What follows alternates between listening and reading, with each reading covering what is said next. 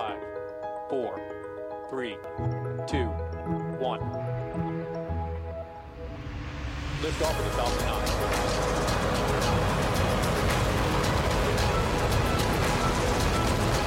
Falcon 9 is 30,000. Hi, I'm Mark Boucher. In this week's Space Economy podcast, my special guest is Jaret Matthews, founder and CEO of Astrolab. Jaret and I discussed his new venture, which is singularly focused on building a multi-purpose rover with lunar, terrestrial, and eventually Mars applications. Jaret's new startup builds upon 20 years of his and his colleagues' work experience at the Jet Propulsion Laboratory, SpaceX, and other companies. Listen in. Welcome, Jaret, to the Space Economy podcast. Thank you. Thanks for having me. All right. I'll start by revealing that I first met Jaret 20 years ago at the HMP Research Station on Devon Island in the high Canadian Arctic. That station sits on the rim of the largest known polar desert crater called Houghton Crater. The crater makes for a great moon and Mars analog environment for testing equipment.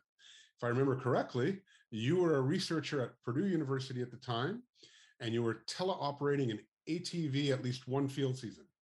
We'll talk about your high Arctic experiences in just a bit, but first let's learn more about your current venture. So you're the founder and CEO of Venturi Astrolab, headquarters in Hawthorne, California, and you founded the company in 2019. Your primary product is the Flex Rover, which we'll get into in a second. But first, let's talk about the business. Why did you create the company, and what are your goals? All right. That's all correct. I founded Astrolab in very late 2019. I really consider January 2020 as our official start when the first team member joined me.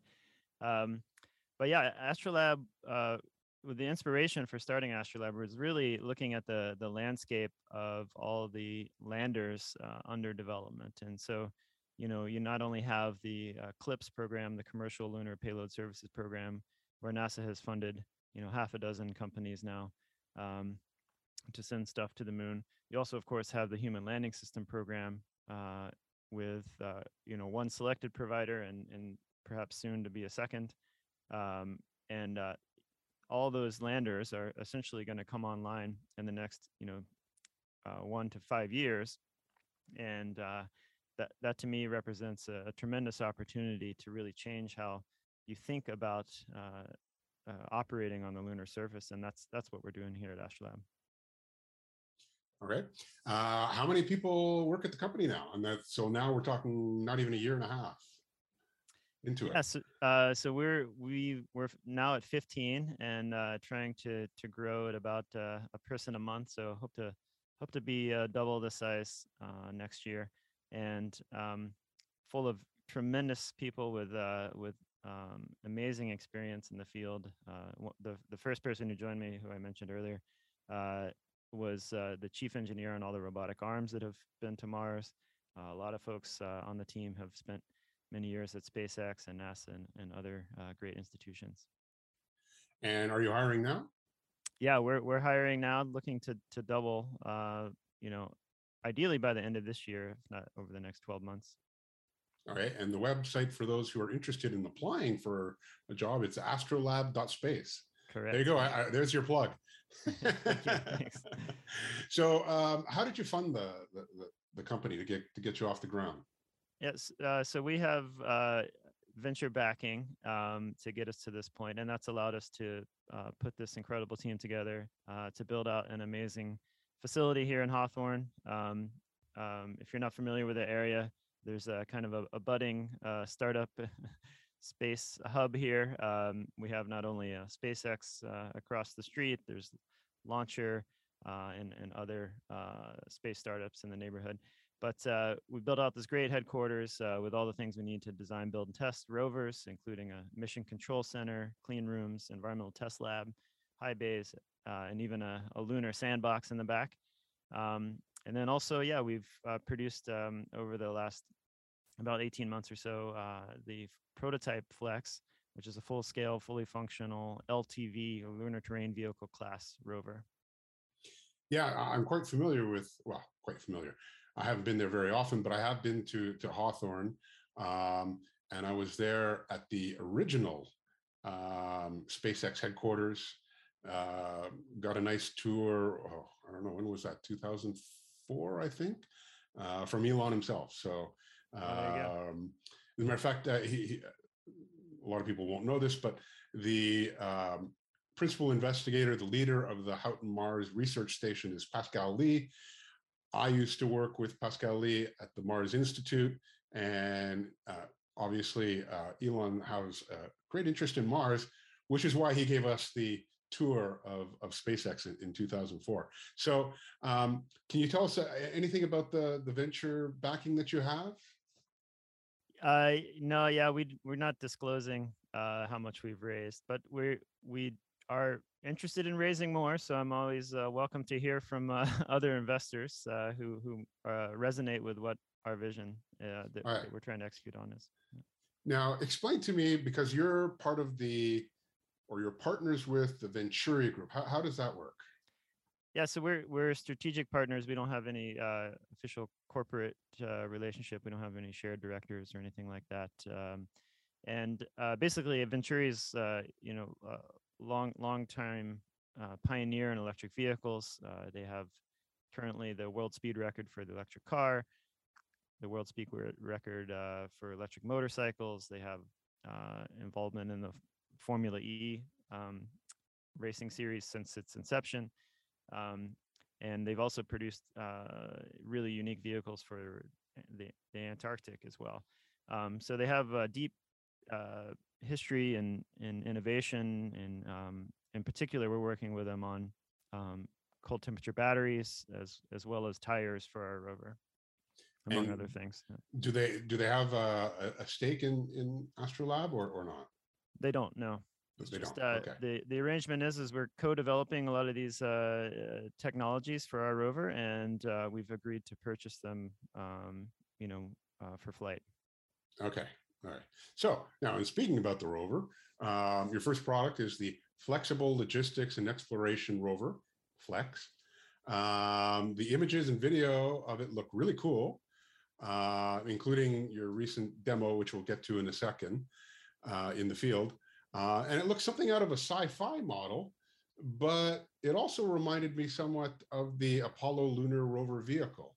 So is this a rover, a culmination of 20 plus years of your work in this area? Oh, absolutely. Yeah. When we met 20 years ago, as you mentioned, I was testing my first rover in the high Arctic that I built as a student. And I went from there to JPL for about a decade, working in the robotic vehicles group, where I worked on both flight rovers, the Mars exploration rovers, Mars Science Laboratory, but also a lot of really unique development projects, including the Athlete Lunar Rover, which was a cargo handling robot for the Constellation program. And it was baselined as part of that architecture to move, large elements around, including habitation modules.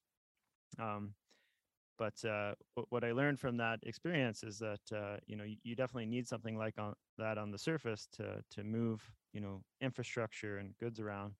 But Flex really represents lessons learned from that program, and is a simplification of those robots, but maintains a lot of the capability that those robots had. Now, did you work on, and I'm trying to remember the name of the rover now. It's actually more of a human-rated rover at JPL that they tested. What was it called? You know what I'm talking about. There was a human class rover at JSC called the Lunar Electric Rover, the Chariot. Are you referring to that by chance? Yeah, I'm trying to remember the astronaut that was in charge of Mike Gernhardt. Yes, Mike Gernhardt. That's right. Did you work with them at all, or we in those constellation years we would do joint field tests so that rover was based out of Johnson Space Center, and right? Okay. Athlete rovers were based out of JPL, and so we would meet up in analog sites every year with those guys and do joint field activities. Yeah, that was quite something. It was quite impressive. It'd be great to see this kind of stuff on the moon and Mars. You recently put out your first press release, I believe it was, where you basically sort of like a coming out and said, currently there is a gap in the last mile and Astrolab exists to fill it. Explain what you mean. Yeah. So going back to, the um, environment that we're in now, where there's all these new landers under development that are going to come online with tremendous capability. Of course, Starship is the most notable one that can theoretically put down 100 tons on the lunar surface. Um, that to me, represents an opportunity to shift our thinking away from, you know, the traditional approach of being hyper mass efficient and really start thinking about economies of scale. And so what we're doing here is really drawing inspiration from how you move goods on Earth. If you think about the global supply chain, right, the lifeblood of global trade is the humble shipping container. Um, and it's what makes it so um, invaluable to life on Earth now is the fact that it's this intermodal standard that everyone uses, and it allows goods to seamlessly move from boats to a crane to a truck or a train without ever having to be unpacked. And so what we're really doing with Flex is carrying that idea forward that works very well here on Earth, at least in normal times. Uh, it works very well here on Earth to the lunar surface, because these landers afford that ability to do that, to again de-emphasize mass efficiency and really start thinking about economies of scale. All right. So you mentioned Starship. For the sake of argument, we'll say let's just say that Blue Origin gets a contract to do something on the moon as well. With both of those architectures that we're aware of right now, would Flex be perfect match with those? Absolutely, yeah. So we're designing Flex to be lander agnostic. We really want to encourage this ecosystem of many landers and rovers to all work together. And we think that's what's the critical missing element here is the standard, right? It's the equivalent of the shipping container standard. And so we're putting our version of that out there. We released a payload interface guide with exactly how you could attach modular payloads to our rover. And what that allows us to do is, not it allows us to be the most versatile rover ever conceived of. So we can do construction, logistics, human transportation, science, etc. Because we have this ability to pick up and put down payloads. And so yes, to come back to your question, the rover itself could be landed on a number of the CLIPS landers. The rover and additional payloads could also be landed on the HLS class landers. All right. So we're going to talk about standards a little bit more in a second, but give me an idea of the size of the rover so that people have an understanding here, and what kind of payload you can actually carry. Yeah, so it's got a pretty unique topology, but it's about the size of a Jeep in terms of the wheelbase. It has what we call the primary way of carrying payload is kind of underslung under its belly. So it has kind of a high arching chassis, which is unique. I've seen very few vehicles like that, but that chassis can pick up and put down payloads that are 3 cubic meters in volume and 1,500 kilograms in mass. And so that's about double, both in terms of mass and volume, that a Ford F-150 pickup bed can hold. All right. And I don't know off the top of my head the measurements of Starship, but could you scale Flex up so that it could be a much larger rover to be able to carry a much larger payload? Yeah. So at its current size, it fits perfectly through the door of Starship. But you could do several things. You could certainly scale it up, or you can actually have several Flex rovers work collaboratively to lift larger payloads. So I don't know if you've seen we have on our website a nice animation of our lunar ConOps, but one of the scenes in there is actually using two Flex rovers to kind of pick up a habitat between them and manipulate and ultimately dock it to an outpost. No, that I didn't watch that particular video. I should have. Okay, so in terms of standards, you're proposing. I'm taking a look here at the payloads interface guide here. How many other companies are we talking about that are proposing this kind of capability, and where are we on the path for actually coming up with some sort of standards? I mean, are we like literally, hi, how are you? Let's talk standards. It's a little bit more advanced than that. So a couple of positive things have happened in the last couple of years. So NASA has funded the Lunar Surface Innovation Consortium, which is run or managed by the Applied Physics Lab, Johns Hopkins University, and that has provided a framework for all the stakeholders to get together and have regular dialogue on numerous topics, but standards is one of them. And also you have the Open Lunar Foundation, which is a nonprofit organization with similar goals to arrive at cooperative means of exploring the moon and settlement of the moon, and then also the LEAG, the Lunar Exploration and Analysis Group, has as well a group that discusses standards.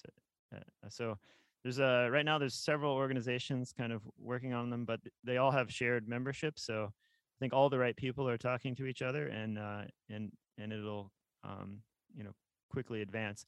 We personally, we're a private company, but we don't want to be the Betamax of the moon. So we're putting our standard out there, but we really want to have a dialogue and get feedback, and I'd rather ultimately be a small part of a huge vibrant market than having 100% of a tiny market. Right. Now, I'm going to have to get you to explain to the audience, because I'm sure most of them won't know what you were referring to, the Betamax. Sorry, showing my age there. So yeah, Sony put out in the early 80s or late 70s maybe, the videotape standard, which ultimately lost out to VHS. So most people won't know that listen to the podcast, but yeah, we get the point. Okay, so let's talk about the actual, capabilities of the rover itself, some of the technology on it. We'll get to the modular crew interface in a second, but let's talk about the rest of the technology and how autonomous it is, and all of that. Sure. Yeah. As I was saying earlier, I took a lot of lessons learned from my time at NASA, working on the Athlete rover in particular. So Athlete, if you're not familiar with it, was this enormous 6-legged spider-like robot. Each leg was a 6 or 7 degree of freedom robotic arm, extremely capable, could do anything. But it was extremely complex. There had ultimately 48 degrees of freedom. And if on the other end of the spectrum is the kind of Apollo lunar rover, which was four wheels with steering, kind of golf cart like functionality. And what I found is there's essentially a curve, where for additional complexity you get more capability, but only up to a point. So that there's a knee in that curve where it starts to level off, and adding more and more complexity doesn't get you any more capability. So Flex is really trying to hit the optimum in the curve there, where we have more actuators, more degrees of freedom, than the Apollo lunar rover. And what those allow us to do is actually adapt to the terrain and change the clearance of the chassis with respect to the ground. And so we can basically raise up or lower the chassis, and we can lift and lower each wheel independently. And that ultimately is what allows us to pick up and put down payloads, and is really what I think is the really value added capability of the system. And how much does the rover weigh? So the lunar version will weigh 500 kilograms. The Earth version, which is designed for Earth loads, is a little over 1,000 at the moment. So, but they have the same top speed, same size, same mobility performance. We'll just because the lunar gravity is significantly less than Earth, we can shave some mass on some of the structural components. So in terms of other capabilities on the rover, you've got navigation and hazard detection sensors. You've got, let's see, a steerable high gain antenna, solar arrays, robotic arm, and remote science mass. Payload interfaces, obviously, and of course, you already talked about the adaptive suspension, and it also has the capability, which is kind of cool, that when you can have it both automated and you can have an interface so that astronauts can use it. Explain the astronaut usage of it. Yeah, so the context of that really is, the Artemis program, which is NASA's program to send humans back to the moon. The key difference between Artemis and Apollo is the desire to do it in a sustainable way and to ultimately arrive at a continuous, sustainable human presence on the moon, rather than the Apollo, which was missions that lasted a few days at a time, and with no longer term plan to stay. And so what that means for rovers in particular is that the astronauts, at least in the initial years, will only be around for a few days at a time, and these systems need to, though, be able to last many years on the moon, a decade or more, and perform useful functions when the astronauts aren't there. And so Flex is unique in that capability. It can do lots of robotic science, logistics, etc. But when the astronauts are present, one of the payloads that can be attached to the rover is the crew interface, and so that's actually a removable element of the rover. So we have this kind of chariot-style standing interface that we've designed. Though it certainly doesn't have to be that way. It could be seats as well. That's one of the advantages of it being modular. You can try different things, and basically allows two suited astronauts to stand side by side, and operate from a joystick that's between them, and a touch screen as well that allow them to control the different functions of the rover. Right. Now, one of the things you mentioned, which I was just about to get to, is a terrestrial version of this. So explain to me the terrestrial version and what's the market? Yeah, well, so we sprinted to build a terrestrial prototype of the rover, just because that's kind of our work culture. I spent, like I said, 10 years at NASA at JPL working on robots, but after that, I spent 7 years at SpaceX and learned that way of operating, and the whole philosophy of design, build, test, iterate, very quickly, fail fast. There's lots of different ways of saying that, but so we were motivated to build our terrestrial prototype extremely quickly, and it's a forcing function for making all kinds of decisions and setting up a supply chain and setting up infrastructure, et cetera. But I think what your real question is what terrestrial applications do we see for Flex? I think there's quite a few. Ultimately, we're building a very capable off-road mobility platform and logistics platform, and so we can apply that to many problems. One area we're particularly excited about is using Flex as kind of a construction assistant. So you imagine these large-scale solar farm, construction projects, often in areas that don't have roads, but they have to move a lot of equipment out to to far flung reaches of the construction site. So we're excited about applying Flex to that problem. Um, Probably one of the more exciting ones is uh, the Air Force recently funded SpaceX to do point-to-point rocket delivery through their Regal program. And so that's the idea of basically putting down 100 tons of cargo anywhere in the world inside of 45 minutes. And so the notional use case of that is a disaster scenario where you have a tsunami, let's say in the South Pacific, and you need to get humanitarian goods to folks in an area that has maybe a destroyed airport or roads. And so we could serve a function there, similar to the one we plan to serve on the moon, which is unloading large cargo in a hostile, unprepared environment. And what's the power source? So for the lunar version, it needs to last 10 years. So we have a combination of batteries and solar panels. A lot of people don't know that the Apollo lunar rover actually didn't even have rechargeable batteries because it only had to last for 3 days. So what's interesting. Well, can we boost it when we get back? maybe.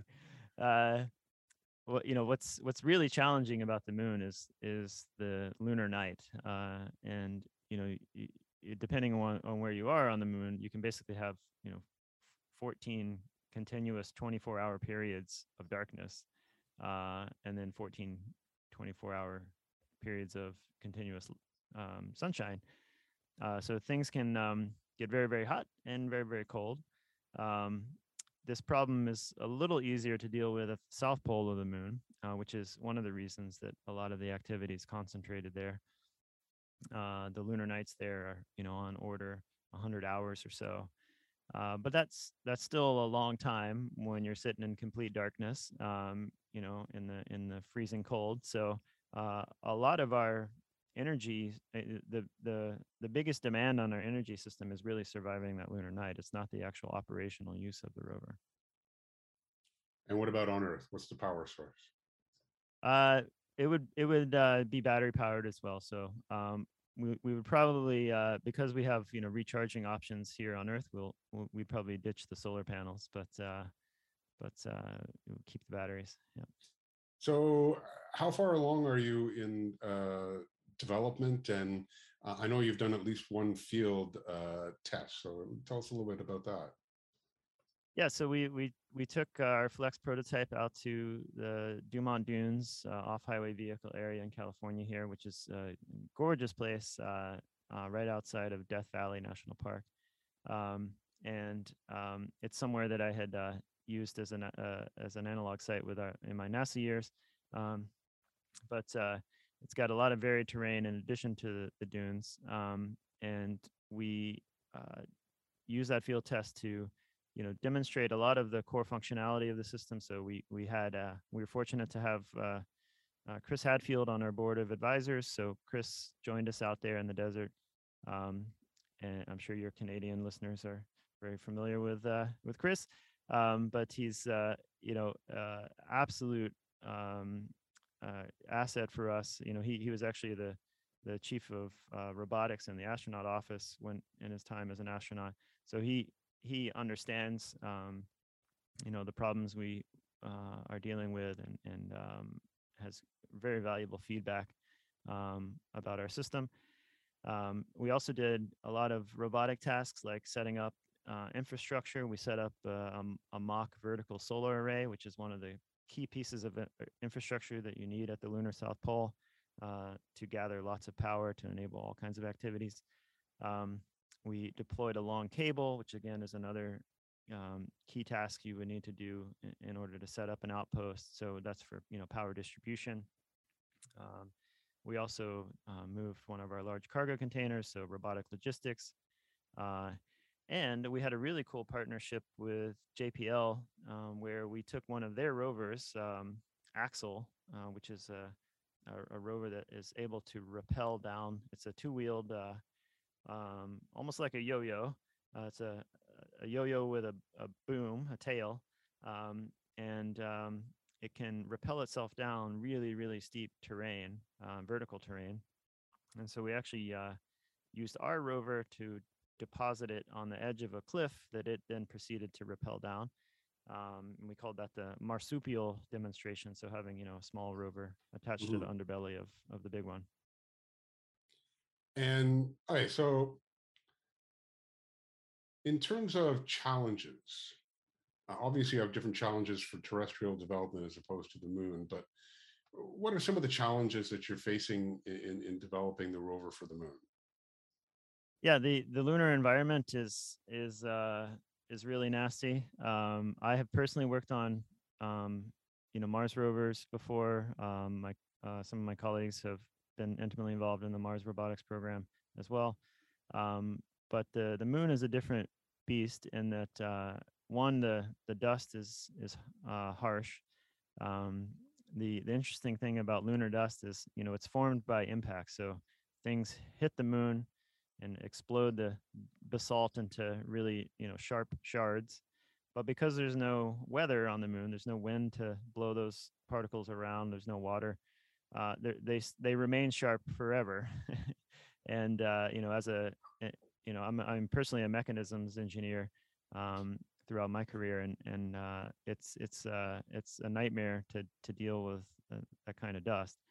And then also, yeah, the temperature is another difficult problem. You can have on the same vehicle, depending whether or not it's one side's facing the sun and the other side's facing space, you can have hundreds of degrees temperature gradient across the same vehicle at the same time, and that's really tough to deal with.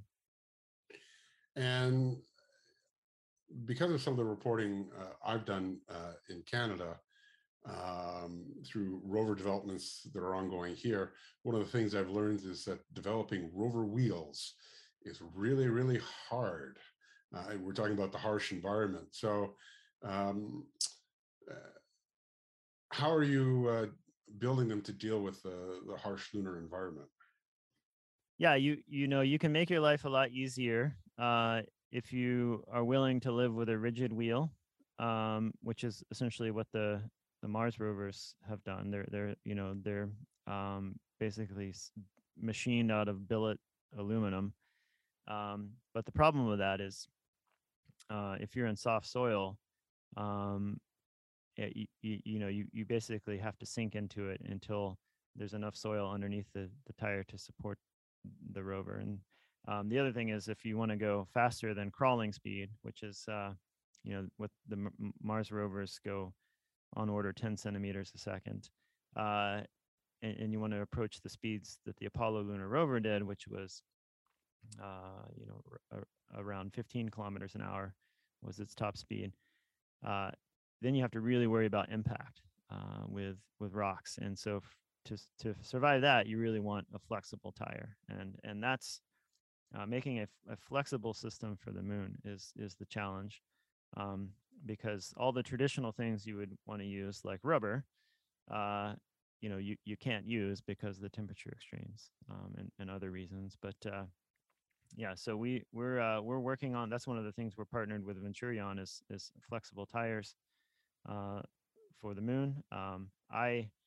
When I was at JPL, I worked with Michelin on a similar problem for when we were working on Athlete to try to make flexible tires, and I learned a lot of lessons there. And it's a tough problem, and that's one of the reasons we're working on it now. So what's the plan for the next year? Yeah, so we're focused on advancing the lunar design and getting it to the moon as soon as possible. I would love to have a Flex operating on the moon in advance of the first astronauts arriving. NASA's current plan with their lunar terrain vehicle program is actually to have that vehicle arrive after the first human mission. So that's the first human mission is Artemis 3. The next one, where the astronauts go to the surface, is Artemis 5. They're targeting having this lunar terrain vehicle by Artemis 5. But I actually think we can go faster than that, and that's what we're trying to do. And we're trying to raise the capital to get to the moon even before the first astronauts get there. And so that would be on Eclipse mission, or is that on SpaceX? There's a couple of options. Yeah, so we're still we haven't locked anything in at this point, but that's we have options. It's nice. So that's the plan, though, is to try and get it there ahead of the astronauts, so that at least you get some testing under your belt on the moon. I take it. Yeah, I would. Well, and we could also, in principle, take paying customers on that first mission as well. We have, this really large payload capacity, and so our model here is really to aggregate, multiple payloads and for paying customers, and our value proposition to them is, look, we'll take care of the mobility, the communications, the power, and we'll deliver you to your intended final location. And so it's that's those are conversations we're having now, and we like I said, love to do that in advance of the first astronauts, because that affords the opportunity to, one, put customers to wherever they want to be, but also we can do ancillary services like we could go collect samples and cache them in advance of the astronauts coming. So, enhancing their science return. So we could go collect a bunch of samples and set them down at their feet, as soon as they step off that lander, and then they pick the ones they like and take them home. And then other things, of course, we could provide mobility to them as well. So I'm really excited about this, essentially going as fast as humanly possible, and seeing what happens. All right.